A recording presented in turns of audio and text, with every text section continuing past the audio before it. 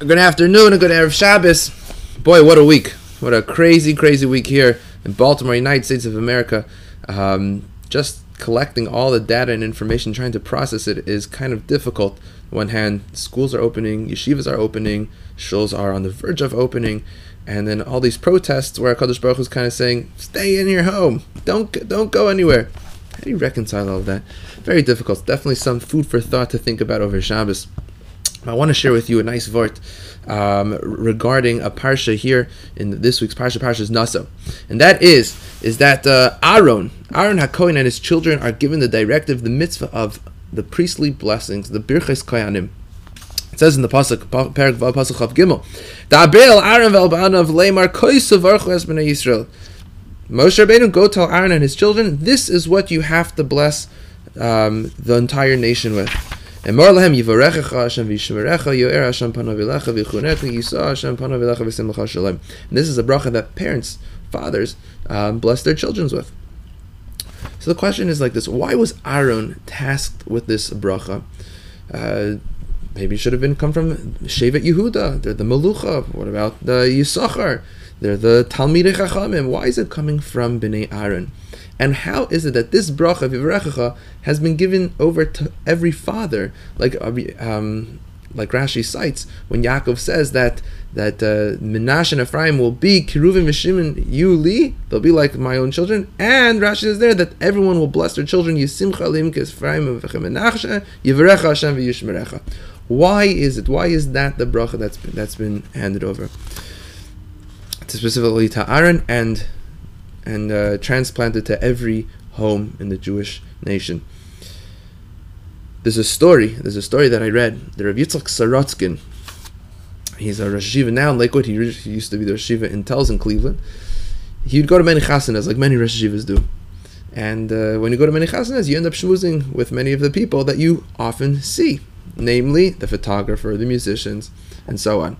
There was a certain photographer that Rav Yitzchak Sorotzkin became friendly with. And at one wedding, the photographer went over to Rav Sorotzkin and asked him, I have a question. I'm very troubled. Many years ago, when I got married, I didn't have children. I didn't have children for numerous years. And I sought the bracha from a Hasidic Rebbe, who I was told that his brachas have tremendous zuchusim. They work. And sure enough, my wife and I were blessed with children, and with a child and another, and I've built a beautiful family for myself. Just this week, I got a call from the Gabe of this Rebbe that the Rebbe is very sick, he's very ill, and he's looking for brachas, and he wants you, the photographer, to give him a bracha. That's what the Gabe says. So the photographer tells the Gabe, me, the Rebbe, who gave me, he wants a bracha from me? I'm just a photographer, I'm nothing special. I'm not the type of person to give brachas, and he hung up. The next day, the Gabe calls back again and says, the Rebbe insists he really needs a Yeshua and he wants your bracha. So he said, okay, fine. So he asked Rav Sorotzkin, why did the Rebbe want my bracha? What's so special about my bracha? So Rav Sorotzkin said, it's simple. Because a bracha is not about who's saying it because of accomplishments in his life. Because he's a great Talmid Chacham. Because he's very close to God. That's not the power of a bracha.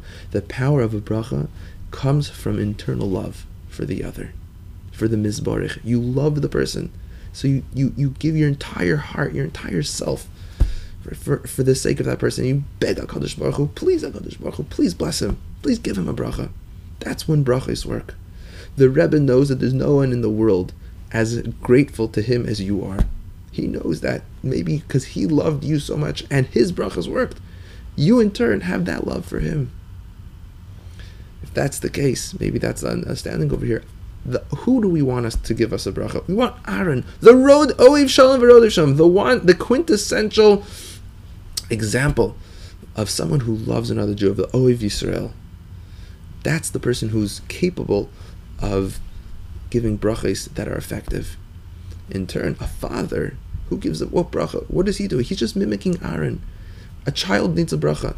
All of us need brachas.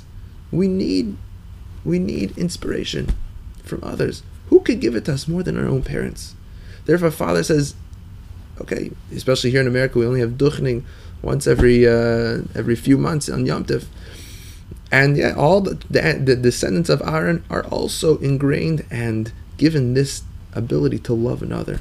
It's in their DNA to be the Oev V'Rodef Shalom. So a father is doing the same thing. He's like the Kohen. He is the one who loves his children. And when a father gives his child a bracha tonight on Leil Shabbos, he should look at them and think before he gives the bracha, I love you so much. I care so much about you. Because then his bracha will be that much more effective. Let our brachas, that we bless our children and our parents bless us, come to fruition.